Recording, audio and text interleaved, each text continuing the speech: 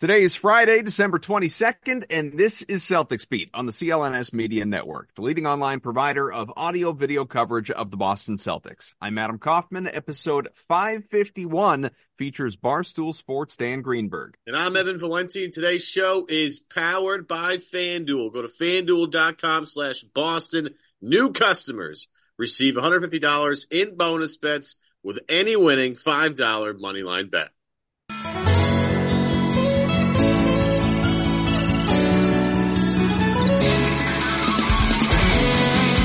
What's up, everyone? Welcome to another Celtics Beat, 2 in 1 week. Imagine that. We may start to make that a regular thing, but it's nice to have you back here with us, and it's nice to be with you on the heels of a win versus what was just a soul-crushing loss to the Warriors against Golden State out there in the Bay Area. I'm not saying it was like, oh, your season's over. If you can't beat Steph when he's red hot, you can't win a title. That's not what we're doing here or anything like that. It was just, to be up as much as they were, 17 points, to have Steph Curry with 5 fouls when he was still stuck on 13, and to see him go nuclear, finish with 30 plus, not find a way to get him out of that game, or at least avoid the collapse late and lose in overtime. Part of it is I'm pissed about how my bets tracked that night. But look, things just got a little wonky. Hell of a response the following night against Sacramento. Kristaps Porzingis back in the lineup. Jason Tatum was out. Al Horford expectedly out, it being a back-to-back. And the C's still, despite actually being underdogs for the very first time all season, went in and absolutely thumped the team. The team, they said, take your beam and shove it up your arse. We're going to beat you by 25 points, and it was a majestic thing to watch. Adam Kaufman, Evan Valenti, Dan Greenberg is here with us from Barstool Sports, good friend of this program, and we're not going to break down these games in vivid detail. Other places have done that. That's not what this show is. Bigger picture stuff, obviously, but certainly highlight some of the key moments and things that have happened in the last couple of games since we last had a show. And I will tell you, depending on when you're listening to this, you have one more game, of course, before the big Christmas game that is finishing off the, these will both finish off the West Coast trip, both with Los Angeles. First, the Clippers, who are a totally different looking basketball team these days. And of course, the Lakers, who don't seem to be trying as hard when it's not the in-season tournament. That will be your Christmas Day showdown at 5:00 Eastern. And then it's back home off the West Coast swing for a couple more games. So guys, welcome. It's good to have you. As we always like to tell you, rate, review, please subscribe to the podcast, Celtics Beat, wherever you find it. Greeny, I'll start with you here. Now, admittedly, and I've talked about this ad nauseum, so I'm not going to do so now. I will just simply say the win over the Kings, while exciting, while entertaining, I just need to deal. I need to cope. I need to get with the times. It's not my brand of basketball to just watch a 3-point competition for 2.5 hours. That's what it was, but I'm at least happy the Celtics were on the right side of it. How much did it impress you the day after losing the way they did against the Warriors to go out absent their best player in Jason Tatum, and really, after that first quarter, just take it to the Kings and not relent? Yeah, I think we all have the same PTSD, trauma, whatever you want to call it, whenever this team faces Golden State. I mean, Steph Curry is just ruining our lives. But when this happened last year at the same time with the Celtics with the same record, it was the start of their spiral, right? That's, I think, what most of us wanted to see. Okay, you were in Golden State. You had another opportunity to stomp on their throat.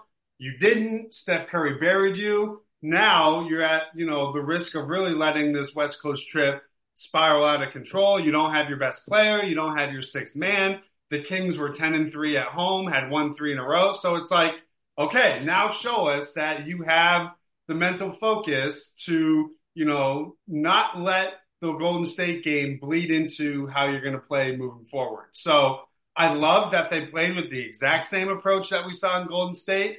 They obviously mixed in some Porzingis mismatches and, attacking switches in the post with him, which is great. But I think it says something to where you're going in another tough building to play on the second night of a back-to-back, and we didn't see the whole woe is me, we're mentally dominated by Golden State, maybe we're second-guessing how we should play or who we are as a team. I know you don't like the threes, but I will stress again, They were all quality looks of good ball movement that this team should be taking.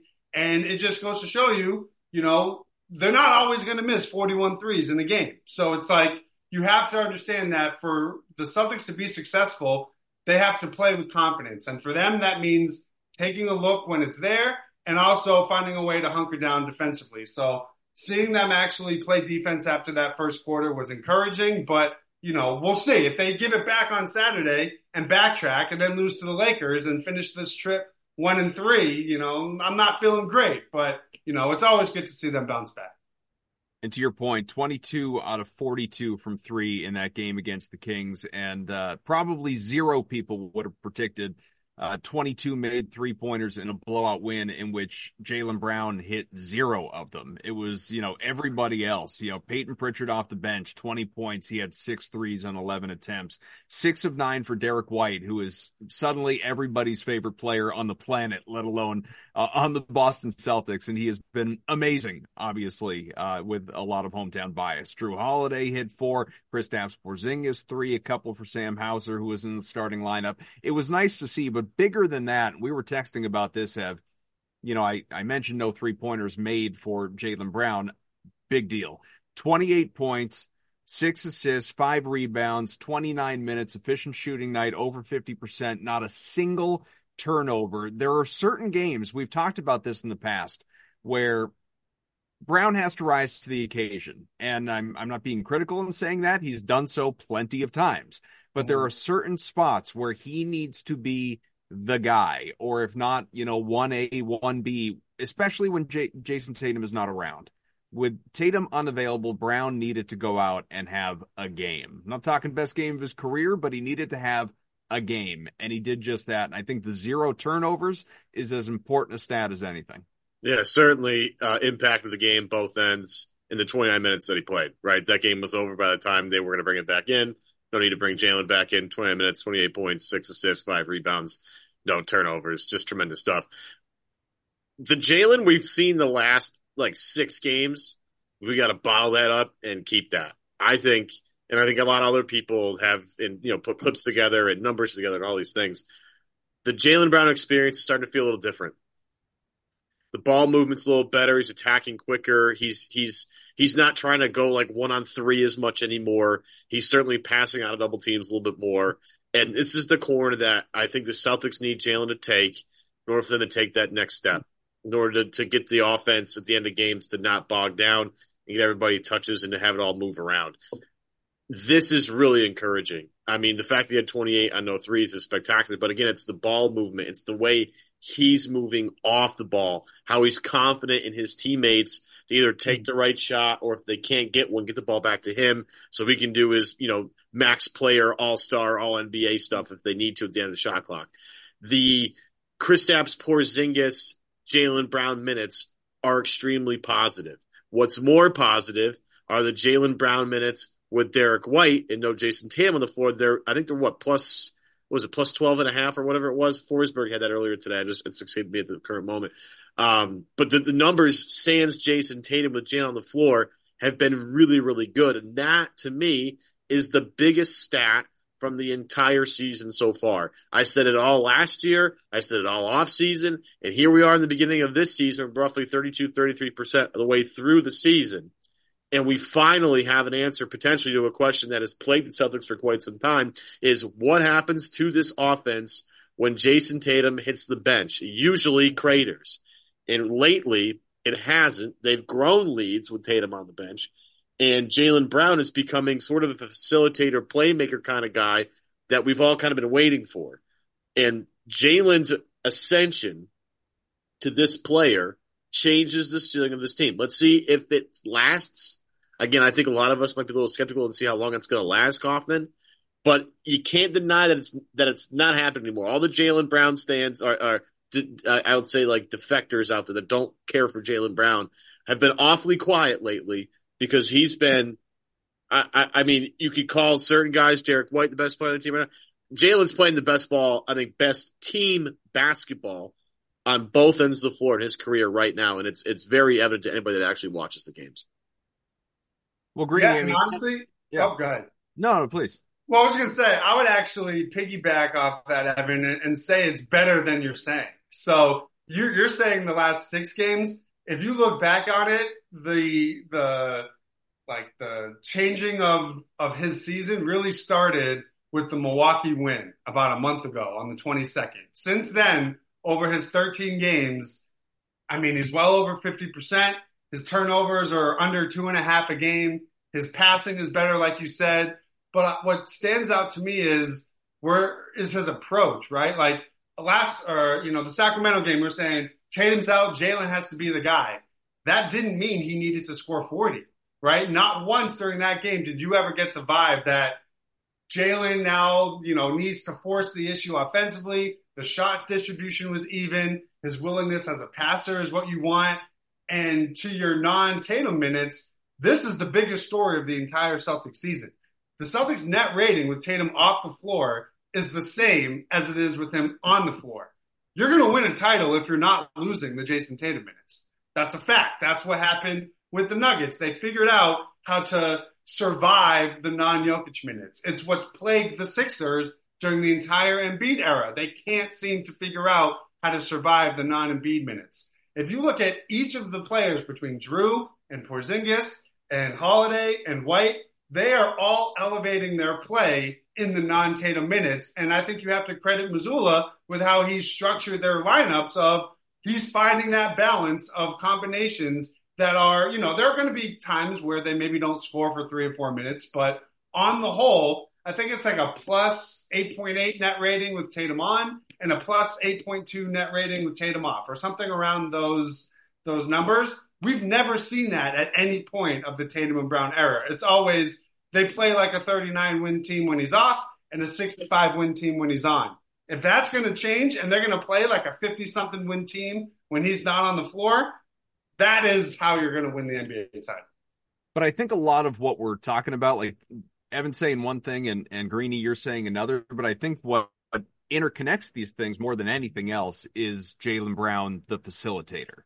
Yeah. The fact that he doesn't need to go out, to your point, score 40 points, just be efficient, get your shots. Obviously it's if he's, averaging 24 to 26, like that would be amazing. That would be great. And you'll blow up for 30 occasionally. And occasionally he's going to have a sub 20 game like this. These things, they all average out. But I think the notable thing about Brown is he's continued to grow and develop. And we've praised him for years and years about every offseason. He adds a little something to his game, whatever it may be, whether it's, trying to obviously protect the ball less, turn the ball over, less frequently, all of that. The assist, the facilitating, like going back, if you look at his career, 4 years through his career, he had never averaged more than 2.1 assists and was often down in the 1 point something. And I had a number of people, keep in mind, still young, obviously, he, entered the league as a teenager, but, he was 4 years in. And I had people saying to me, like real basketball fans, Celtics fans, just looked at Jaylen Brown and said, this is not a guy who is ever going to average 3 to 4 assists per game. It's just not his game. It's not how he's built. There's some, bad luck involved in there, but it's never going to be him. He's never going to do it.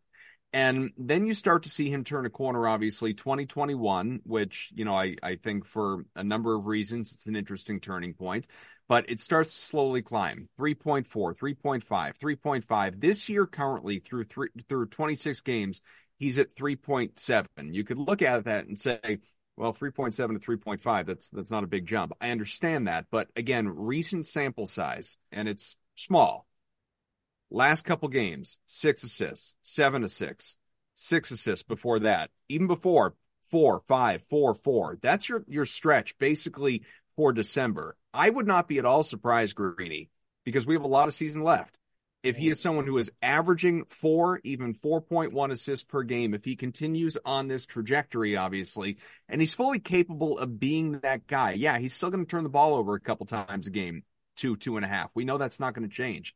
But if he can regularly get teammates involved in the way that, honestly, Jason Tatum does, if we can see this from Jaylen Brown on a nightly basis, like Tatum, like Derek White, even now that he's obviously the starting one, to, for whatever people believe in positional basketball. I know it's not really a thing anymore. I think it's just such a a gigantic thing in terms of this team's offensive performance and leads to obviously that success in the non-Tatum minutes.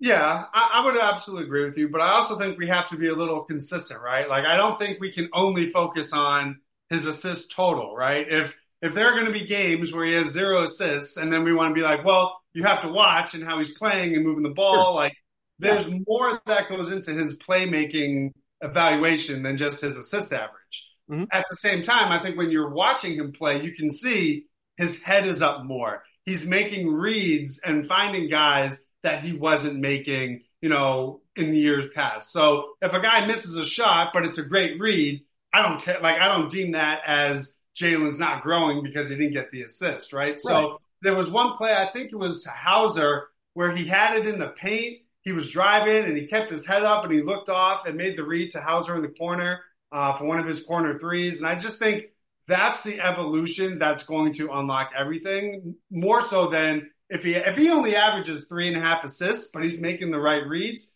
That's more important to me than, if he's just finding a simple dump off pass for an assist, but he's still driving into traffic, or he's still, playing with his head down with tunnel vision. Those are the glaring issues. But I think when you look at how he's seeing the floor, combining with his turnovers going down, that's the growth that you can say, okay, he's clearly addressed what plagued him in the playoff series.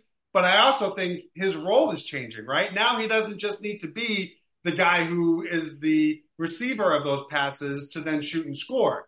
Now Brad gifted him a gift from the basketball gods in Porzingis to where he can be way more dimensional in how he approaches his offense, right? Like, you don't need to be a super talented passer to say, hey, this guy's 7'3", let's maybe just give him the ball. But the willingness to run actions with him and the understanding that this is where Porzingis can get the ball in spots to where he's an absolute force makes everybody look better, right? Like, Derek White being a confident catch and shoot 3-point shooter now helps everybody look better. So I just think it's the growth in Jalen as a passer is attributed to his own work, but it's also credit to what Brad has built around him to enhance those skills and enhance those playmaking, growth. And I think I'll keep going back to it. When they traded for Porzingis, I think we all said, we got Tatum this new toy that's going to unlock things. I think it was more for Jalen. I really do, because Tatum fits with everybody. We have never seen Jalen operate this way with a two-man game before, like he does with Porzingis. And I think Brad saw that and said, if we're going to get over the hump and we're going to make Jalen become a passable playmaker, we need to find something that works for him and unlocks that. That's what Porzingis does for him. Just want to finish up here because I attributed Forsberg. I want to make sure I get this right. So he had this in his article very recently. 14.4 is Brown's average assist points created per game over Boston's last 7 games. In fact, Brown leads the team with 5.1 assists per game in that span, just to show how everybody's, we're all on the same page with Jalen. He's just been out of control. Forsberg had the stat. Again, the other stat I'm looking for is the number the Celtics are without Tatum in the lineup. I'm still looking for that, but the number. Check my timeline. I quote tweeted Trey from Celtics Twitter. He had the screenshots of the stats. Okay, it's on my timeline somewhere. If you're looking for it, I'll look for that. But that's the other big thing that's like kind of really happening right now is the fact that this team again can survive with Tatum off the floor. It's impressive. Yep. Well, and not to be overlooked, undervalued, ignored, certainly is, I think we do need to have a few moments to just celebrate Derek White, because obviously not enough good things can be said about the way he is playing this year. I will fully admit, I've said this before, but I will fully admit, while I was pro Derek White at the trade, I loved it. I saw his value when, some people were out there critical of him and the deal and what does he bring. Like, I've always been something of a Derek White stan, but only to the point where I still thought going into this year, he was going to be your sixth man. He was going to be coming off the bench. I did not foresee this, all-star Derek White, as Joe Mazzulla referred to him the other night. He has been just a a revelation. He is a consistent double-figure scorer in a group where he is, you would think on paper is your fifth scoring option. It has not been the case, obviously. That's I'm saying that when everybody is healthy, obviously, and you have Holiday and Porzingis along with the Jays. These last couple of games, not to, again, sample size it, but I think I heard a stat that the 58 points, 30 against the Warriors, 28 against the Kings, the most he has ever had in a 2-game span. It wouldn't surprise me at all if that was the case.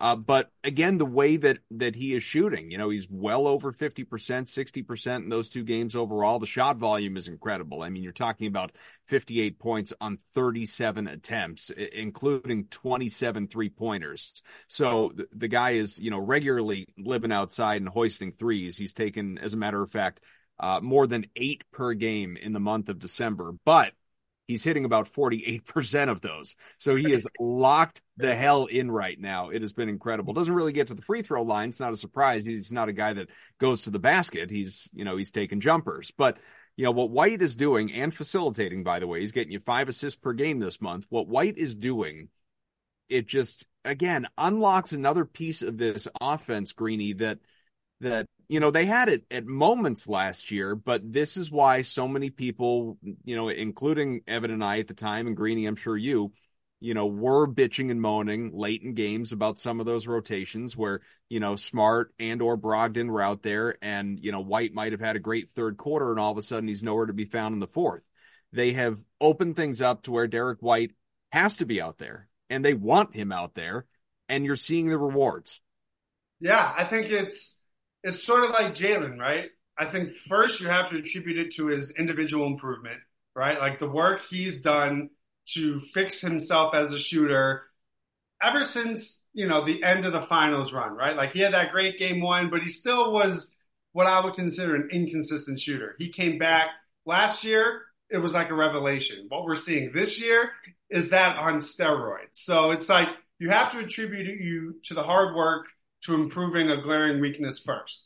Second, I think, like you said, is opportunity, right? They've cleared the path for him. They've given him the keys. They've embraced him as this, not just a 6-man type guard, but an integral part to their success.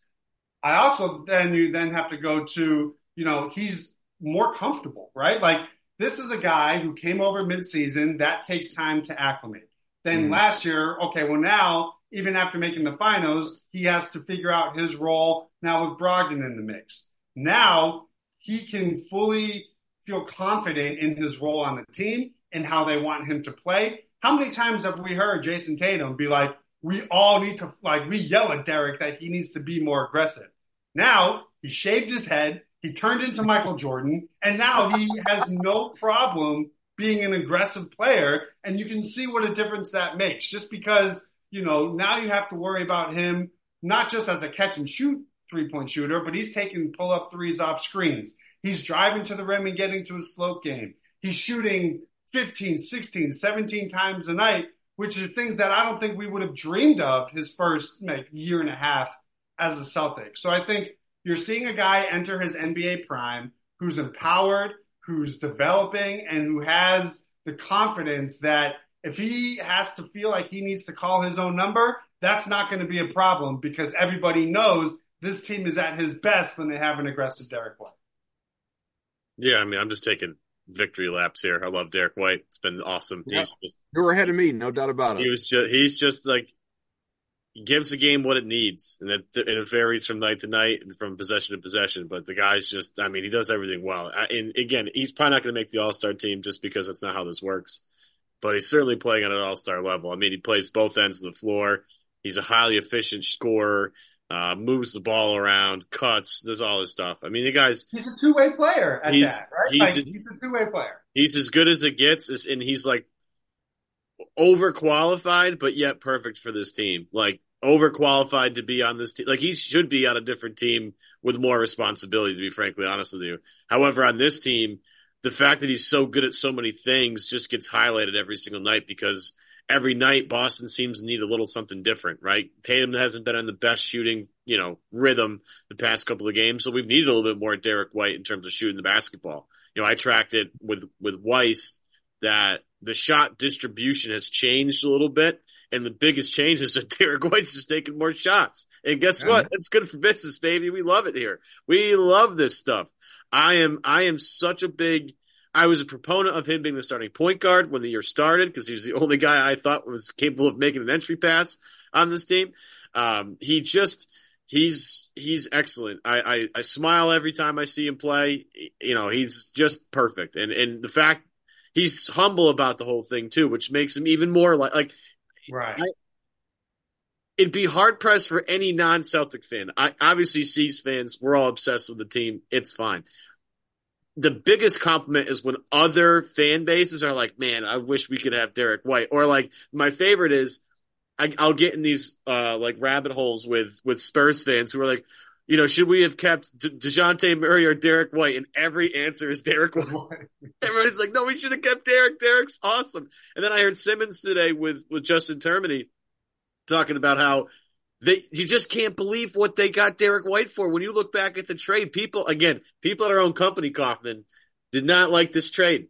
Mm-hmm. Not very anti. You can't believe you're giving up future assets for Derek White. What are you talking about? The way Josh Richardson's playing, what are you doing? Now, we're giving up on Romeo Langford for Derek. Now we're all here saying this is such a steal of a trade. Brad has just masterfully put this roster together, piece by piece, little by little. And now you're at the point where the Celtics have, you know, outside of Philly's best five, who inflated their stats against really awful competition. Now, they did beat the Wolves the other night, so I will give them credit for that. But the Celtics have just, if not the best five-man unit in the league, one of the best five-man units in the league, and that's because they got the guy pulling the strings, Brad Stevens, who sees the future. It's amazing. And I think we're seeing why Derek turned down that early extension. Yeah, it's a bummer, huh? You know, like you're gonna have to max him out at this rate. He's playing his way into a max extension. Whatever that number is, you can't not give it to him. Kaufman, you've been talking about this for years. This is going to be the guy that makes Wick put his money where his mouth is, right here. Yeah. Oh yeah. Because it's very obvious. And Kaufman, this has been you've been on this for like 4 years because you're like, he keeps saying when the team's right, they'll spend it in the tax. Very clear at this point. Derek White needs to be on this team. You're going to have to pay the tax to retain his services. Let's see it, Wick. Let's see it. Well, he's not the only one. Drew's coming up too. Extension. So it's like, this is your put up or shut up moment. This is it. It's no brain. Oh, you gave Jason Tatum a max extension. Oh, you gave Jalen a supermax. Yeah, no kidding. Like, that's not a hard decision to make. Right. These are the ones where you have a guy who isn't an all-star, quote, but is so integral to your team and is playing so well, you now have to pay him like an all-star. If you don't, you don't have any way to replace it. So if that means that, you got to jack up ticket prices, jack them up, because every single fan will pay more to keep Derek White on this roster, I'm pretty sure. Mm-hmm. Yeah, well, just to see an annual contender, which obviously this team is built to be. Like, you could make cases over the last couple of years, who was the guy that Wick was, we keep saying Wick because obviously he is the chairman, but Wick and company, the ownership group that was going to make them collectively potentially a little bit uncomfortable. Was Grant Williams going to be the guy? You had to give Grant $40-50 million. Well, you could have made the case, for obviously his role on the team. He fit a certain need, but he wasn't irreplaceable. You allow yourselves to, get nothing in return for Derek White. Derek White just leaves. Like, you've created a hole. You have created a gigantic problem. And I just have to believe that, this goes beyond that ownership group, again, saying they're willing to spend and being fans of the team in addition to owning the team. This is good business sense. This is being, this is, the breeding ground for the guys making the billions of dollars that they have to get where they are in their careers. This is looking at it and saying, if we can win titles, or at least be in the title conversation annually, it's that much more we're making, like you said, on ticket sales, on merchandising, on like everything. It's, bringing, it sounds so ridiculous that we're talking about Derek White in this way, but that's where you're at because, like you said, Greeny, you don't have a question unless you're like the Red Sox with Mookie Betts and Xander Bogaerts. You don't have a question when you are a basketball team and you have a top level, talent and two of the better players, one a top 5, another a top, whatever we want to call Brown, 15, 20 player in the NBA. I realize the money doesn't equate and that drives people nuts. But, when you have these two upper echelon players, yeah, you got to pay them. Derek White, Drew Holiday, Kristaps Porzingis. Obviously, Porzingis already got his deal. Like this is nut cutting time. This is when obviously you have to pay these guys to keep yourselves at that threshold. Yeah, and I just think it's the reality of life in the NBA, right? Like, I think we're all pretty certain Drew Holiday is turning down his player option this summer so he can get his new deal. You have this year and next year with Derek White. If you don't extend Derek White this summer, NBA history tells you have to then trade him. Because if you don't, and he leaves you for nothing, you're already a second apron team. You don't have, it's not like all that money comes off your books and you can spend $30 million on another player. If you don't extend him while he has a fully guaranteed year left, you have to get ahead of it because the longer you wait, if you wait until the trade deadline, his value goes under. So I just think people, and I think Wick probably understands the fact that like you said, it's not just that in the NBA you have to pay your good players. His team is going to drastically change and they will be forced to make a trade or do something that probably makes them worse if he doesn't pony up. And as long as they're past the second apron, who gives a shit how much it costs? Like, it's not like you are trying to be under that line. You're already past it, right? You have Tatum Supermax coming down the road anyways after next summer. So it's like, if you want to contend, you have to pay. If you don't pay, you have to gut your roster because you do not have the tools to replace those players.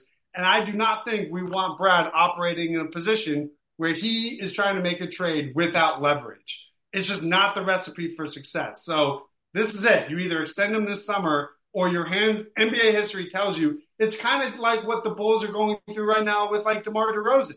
They didn't extend him. He's now an expiring deal. The longer they hold him, his value is going to tank.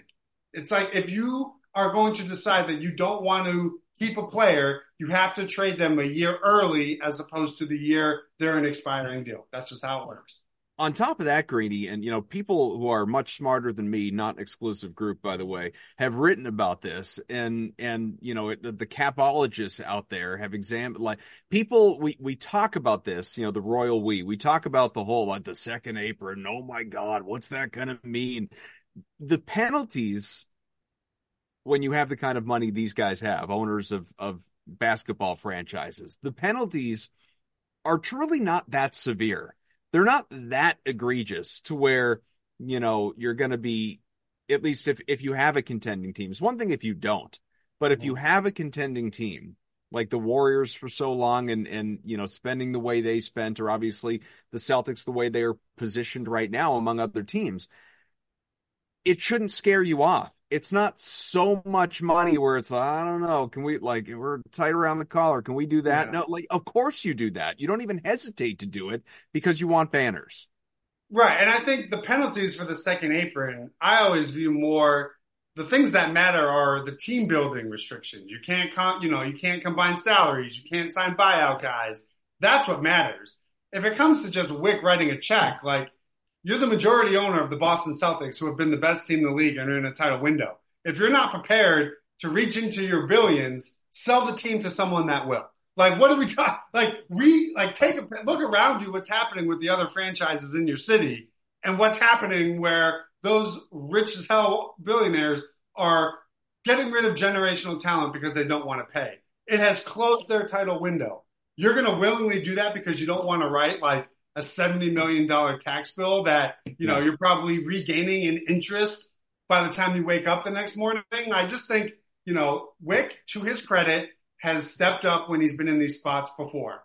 Well, now we're talking about money that's higher than anything he's ever had to pay when he has previously stepped up and footed the bill. It's a lot easier to, foot a max contract when that max contract's $100 million.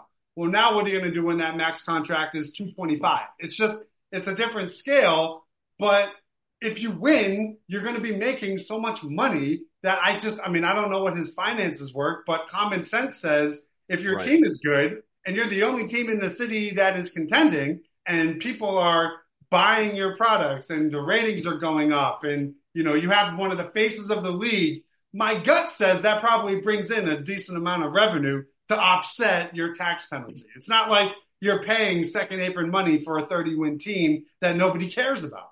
And I hadn't even thought about this, Ev, until Greeny just mentioned it, but there is, maybe I'm more of a sucker for this than is true, but there's a narrative streak component to that. There's ego on the part of the ownership group of the Celtics, or at least there could be ego there, where you look at it and say, as Greeny said, like the Bruins, fine. I mean, they're playing well, but they're probably not going to win a cup. And when I say that, I mean like in the next few years. The Patriots, obviously, yeah, they could turn things around if they draft the next guy in the upcoming draft at the quarterback position. But right now, it's in shambles. The Red Sox, I mean, need to be sold and be in the hands of an ownership group that actually is going to spend again and spend the right way. So the Celtics, they have a window here where it can be the freaking 80s again, man. I mean, they can be the center of the basketball universe. And not only that, they can be the only show in town. They can be the talk of Boston when it comes to sports. And I have to think Wick and company are aware of that. 100%. These guys are not stupid. I mean, they're all doing very well for themselves for a very particular reason. And if you need any advice on what it's like to own the city for a while, just ask Robert Kraft. Life's really good. Life's great when you own the city, especially in a city that loves sports as much as Boston does. And you're right. I mean, the Red Sox are an absolute disaster, an absolute joke. I don't want to get into that because I'm going to get really mad about it. The Bruins are fun, right? They're playing fun, and the Patriots, look, 20 years of unprecedented dominance, like it's going to eventually come back down, and they're going to have to rebuild, and we'll see how it goes. But Boston has an excellent opportunity to become the face of a city that loves sports, and that's as you talk to people that work in programming and people that do radio shows around the country. There's a reason why the ratings in Boston trump whatever's in LA. The people that live in the city of Boston, the people that root for these teams, are way more fanatic about it than the people that live on the other side of the state. And again, by owning a city that loves sports, you're going to be in the news cycle 365 days a year. And that's good for biz, right? You're constantly, call it top of mind advertising or top of mind whatever. You're always in the views and in the brains and the ears of everybody that watches this team. And that's going to be a positive thing. This is going to be real interesting this offseason. I know we're fast forwarding a little bit. We've been fast forwarding for the entire season pending the guest. I mean, earlier this week, Steve Bopet, much like some other guys who've had in the show, like, doesn't matter what this team does in the regular season. Doesn't matter. You got to wait for the postseason. So we're just sitting here waiting for the postseason. Well, now here we are waiting for the offseason to figure out what Wick's going to do and what the rest of the guys are going to do in terms of keeping this group together. Because this is a special, special group of guys. And, it's going to be costly, sure. But I don't think Golden State it has any reservations about paying all those guys as much as they did. They were the face of the league for a long time. Steph Curry was the face of basketball, probably still is kind of for a long time. I'm not saying Tatum's going to be the face of basketball. We'll see. It's already kind of that way. But he could be, like, to what you're talking about, when LeBron does retire, when Steph does retire, keep in mind how much younger the Jays are than these guys. Like, if it doesn't mean what it once did, obviously. You see those new shoes, Kaufman? I know you're getting a pair of those new shoes, the flowers in the garden. Those are sick. The Celtics could be the lead on SportsCenter every night, man. Like, that's what they could be. That is the world that they could be entering into.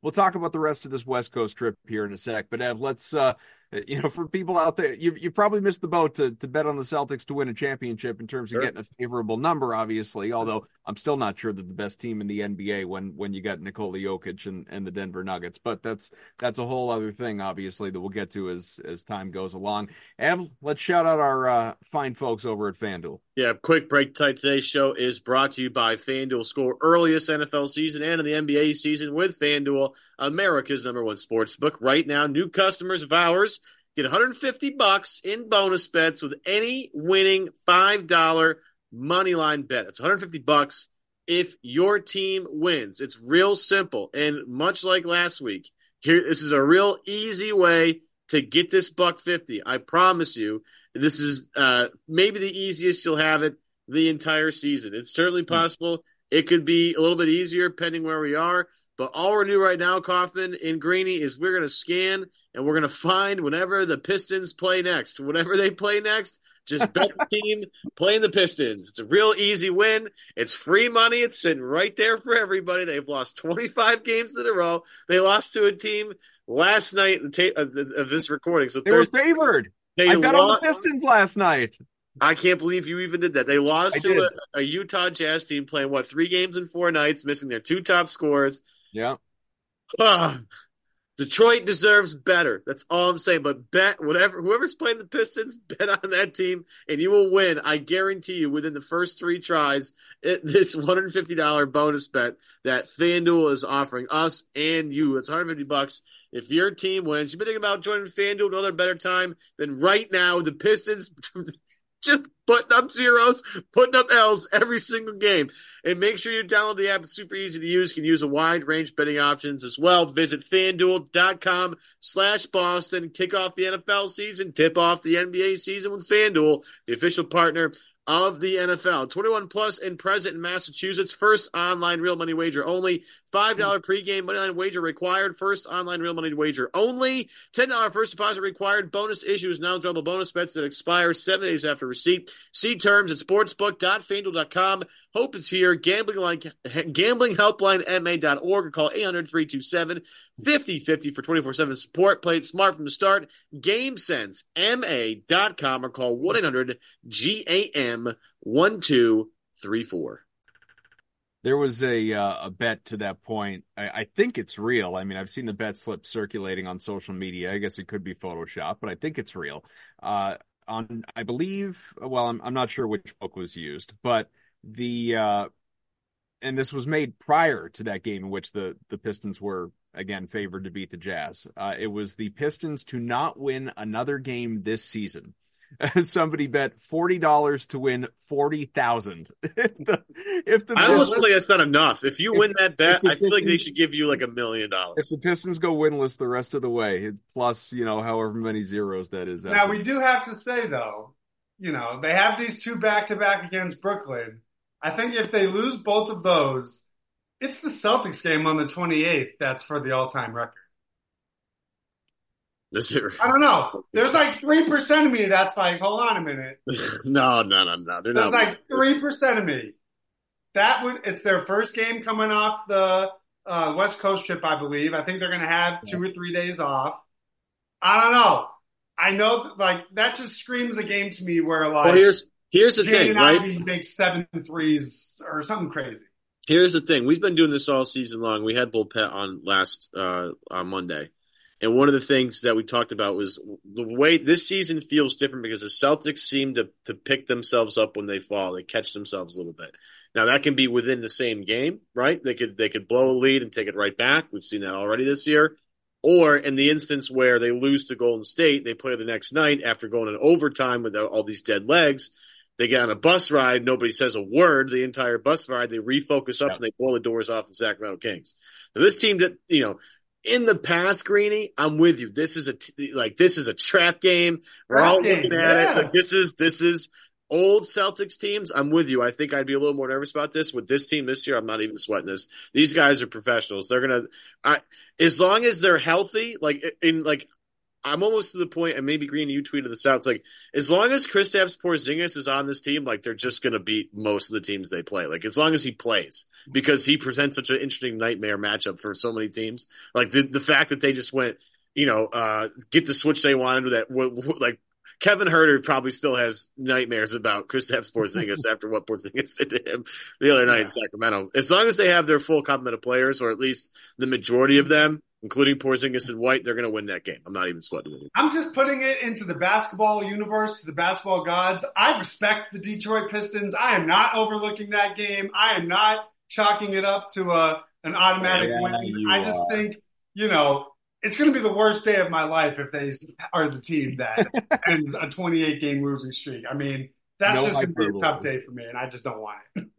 All right, in the few minutes we've got left here, there are a couple more games on the West Coast. And while I think most people, to some degree, are, or at least mentally, maybe taking for granted a win over the Lakers on Christmas Day, even though we know LeBron and company are going to be absolutely amped. I mean, it may as well be the in-season championship game all over again. Christmas Day clash with the Celtics. You know, Buss is going to be rolling over in his grave. We're going to have John C. Riley in attendance out there, you know, in costume, decked out, cheering on the Lakers, maybe. But this next one against the Clippers on Saturday night, they're not your dad's Clippers anymore, folks. I mean, this team has won 9 out of 10. They're blowing doors in most of those. They've got James Harden turning back the clock.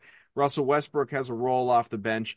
Kawhi Leonard and Paul George are playing most nights. These guys are connected. They're playing well. Ty Lue has tapped in. He's got it figured out with this collection of former and still some current All-Stars. What are your expectations for this game?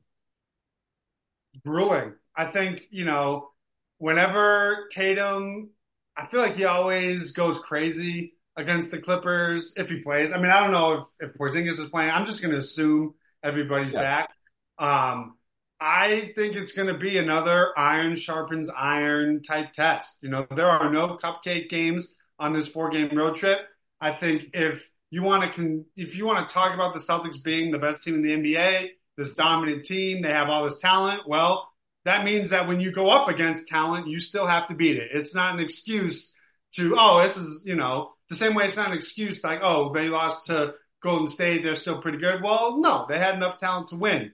I think, you're going to have to battle the nightlife of LA being undefeated. I'm sure they've been there for, a little while now. And, I like these in-season tests of, where are you amongst some of the hottest teams or most, talented teams in the league.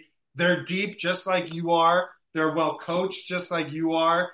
And they feel revitalized now that they've made their lineup change to have Harden being, their starting guard. When he's engaged, we know when Harden is on a team and that team is in the honeymoon phase, that team is really good. So, I do not think this is going to be a game where the Celtics can just show up and think that they're going to roll over. I think, given how well the Clippers are playing, it's going to take you being on your, P's and Q's to pull out a win. And it would not shock me if this is another clutch time opportunity against a good defense that has good size that you're going to have to execute down the stretch. Yep. Yeah, I mean, this is going to be another tough one. This has been the most grueling schedule that I can remember. Just playing the toughest schedule right out of the gate like this is not fun for anybody. And at that same, I'd sound like a hypocrite if I didn't at least admit to the fact that I like this. There was a take earlier in the season when I wanted Boston to do as well as they could in the in-season tournament because you're going to play better teams, and playing better teams, you get a better idea where you're at instead of playing cupcakes the entire time. So I am excited for both of these games because, again, like Kaufman said, I think that the Lakers are coming out guns a-blazing here for sure. I mean, that's just I don't think you can I think they're 1-5 since the tournament, but this is going to be Celtics Lakers. LeBron's getting up for this game, folks. There's no question about that. But it's a measuring stick game, I think, for Tatum and Brown specifically because they're looking at two guys that are the older version of themselves, right? With George and with Kawhi. And I don't know if it was the last time they played Kawhi or maybe two before that where Tatum went at Kawhi. I think it was maybe 2 years ago. First game was in LA and they went at it and the Clippers won, I think, a tough one in overtime. Yeah. And then the Celtics came back when they played in Boston and just absolutely, I think they beat them pretty handily throughout the entire game. And I remember Tatum kind of being he's just going at Kawhi the entire game, trying to show the world hey, you're old news. I'm the new guy. This is the way it's going to be. I am excited for that. I love when they take matchups personally, and then LeBron's taking this personally. You just know it, and he probably still has Eastern Conference Finals games, against the KG Celtics still buried in his head somewhere, where he's just fired up about he sees green and all of a sudden he gets nuts. So it should be fun. Coming out of this trip too, if they can get out of here 2-2, 3-1. That's a terrific trip. Mm-hmm. And this team has been battle tested so far. So you got to feel confident heading into this thing. But, As long as they keep moving the basketball the way they've been moving it, good luck.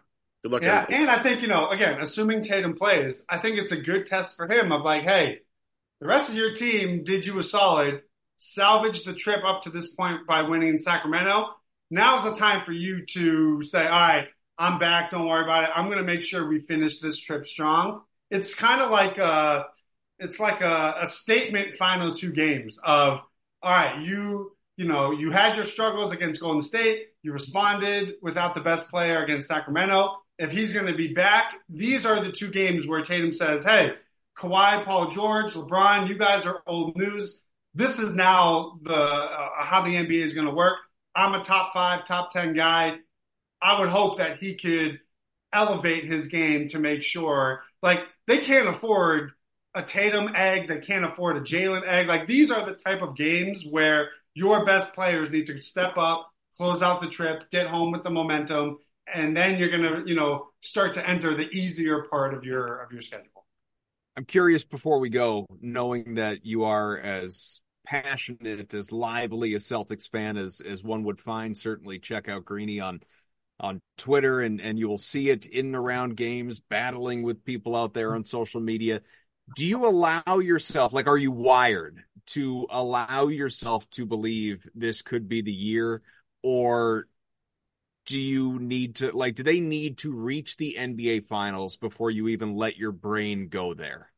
No, I mean, the product I see on the court right now, I mean, I felt the Celtics have been good enough to win the title probably since the bubble. I just think No. There's a difference between are they good enough versus, you in your brain saying, holy crap, they might actually hoist the banner this year. well, that's what I mean. That's how I viewed them, especially these last 2 years. I just think, we've seen a large enough sample to know that when they play to their potential, they're the best team in the NBA. They haven't won the title because their two best players have faltered in the two biggest moments in consecutive seasons. That's just the reality. The hope is, as you enter your NBA prime, if they continue to play the system that has gotten them to where they are, they should win the NBA. I think even making the NBA finals and losing is a failure based on my own expectations. If they are healthy, there is not a team in the NBA that I would say it's okay that they did not win an NBA championship over if they play to their potential. I just think, there's a lot of variables in the playoffs. There's matchups, there's injuries. Even knowing all of that, you cannot look at this team and say, this is not a true tier 1 NBA championship contender. I'm with you, man. Totally agree. I'm with you. Just need to see it play out. It's a good conversation to take us into the Christmas break. Of course, we hope everyone has been enjoying their holiday season thus far. If you celebrated, Hanukkah, hopefully it was a happy Hanukkah and Christmas right around the corner. Have a very Merry Christmas, you, your families, whatever it is that you celebrate. Obviously, we hope it's a wonderful time, a restful time. You get to mix in some basketball on Christmas Day. That'll be great for all of us. In and around all the football, NFL is still going to find a way to strip Christmas away from the NBA because football's king. That's just the way the ratings work. But maybe not in Boston. It'll be a big focus on Celtics Lakers. It's going to be a huge game to close out that trip. Hopefully they get that win against the Clippers first. And we will be back with you sometime next week before the new year for one more check-in on 2023 before we turn the calendar to 2024. But it's been an awesome time, loads of fun. Greeny, we always enjoy when you hop on with us, obviously, bud. And, happy holidays to you. We'll do it again soon. Absolutely. Appreciate it. All right. For Dan Greenberg and Valenti, I'm Adam Kaufman. This has been Celtics Beat. Thanks for hanging out with us. Rate, review, subscribe to the podcast wherever you get your podcasts. Again, just search Celtics Beat. We will pop up. In the meantime, happy holidays. Happy holidays.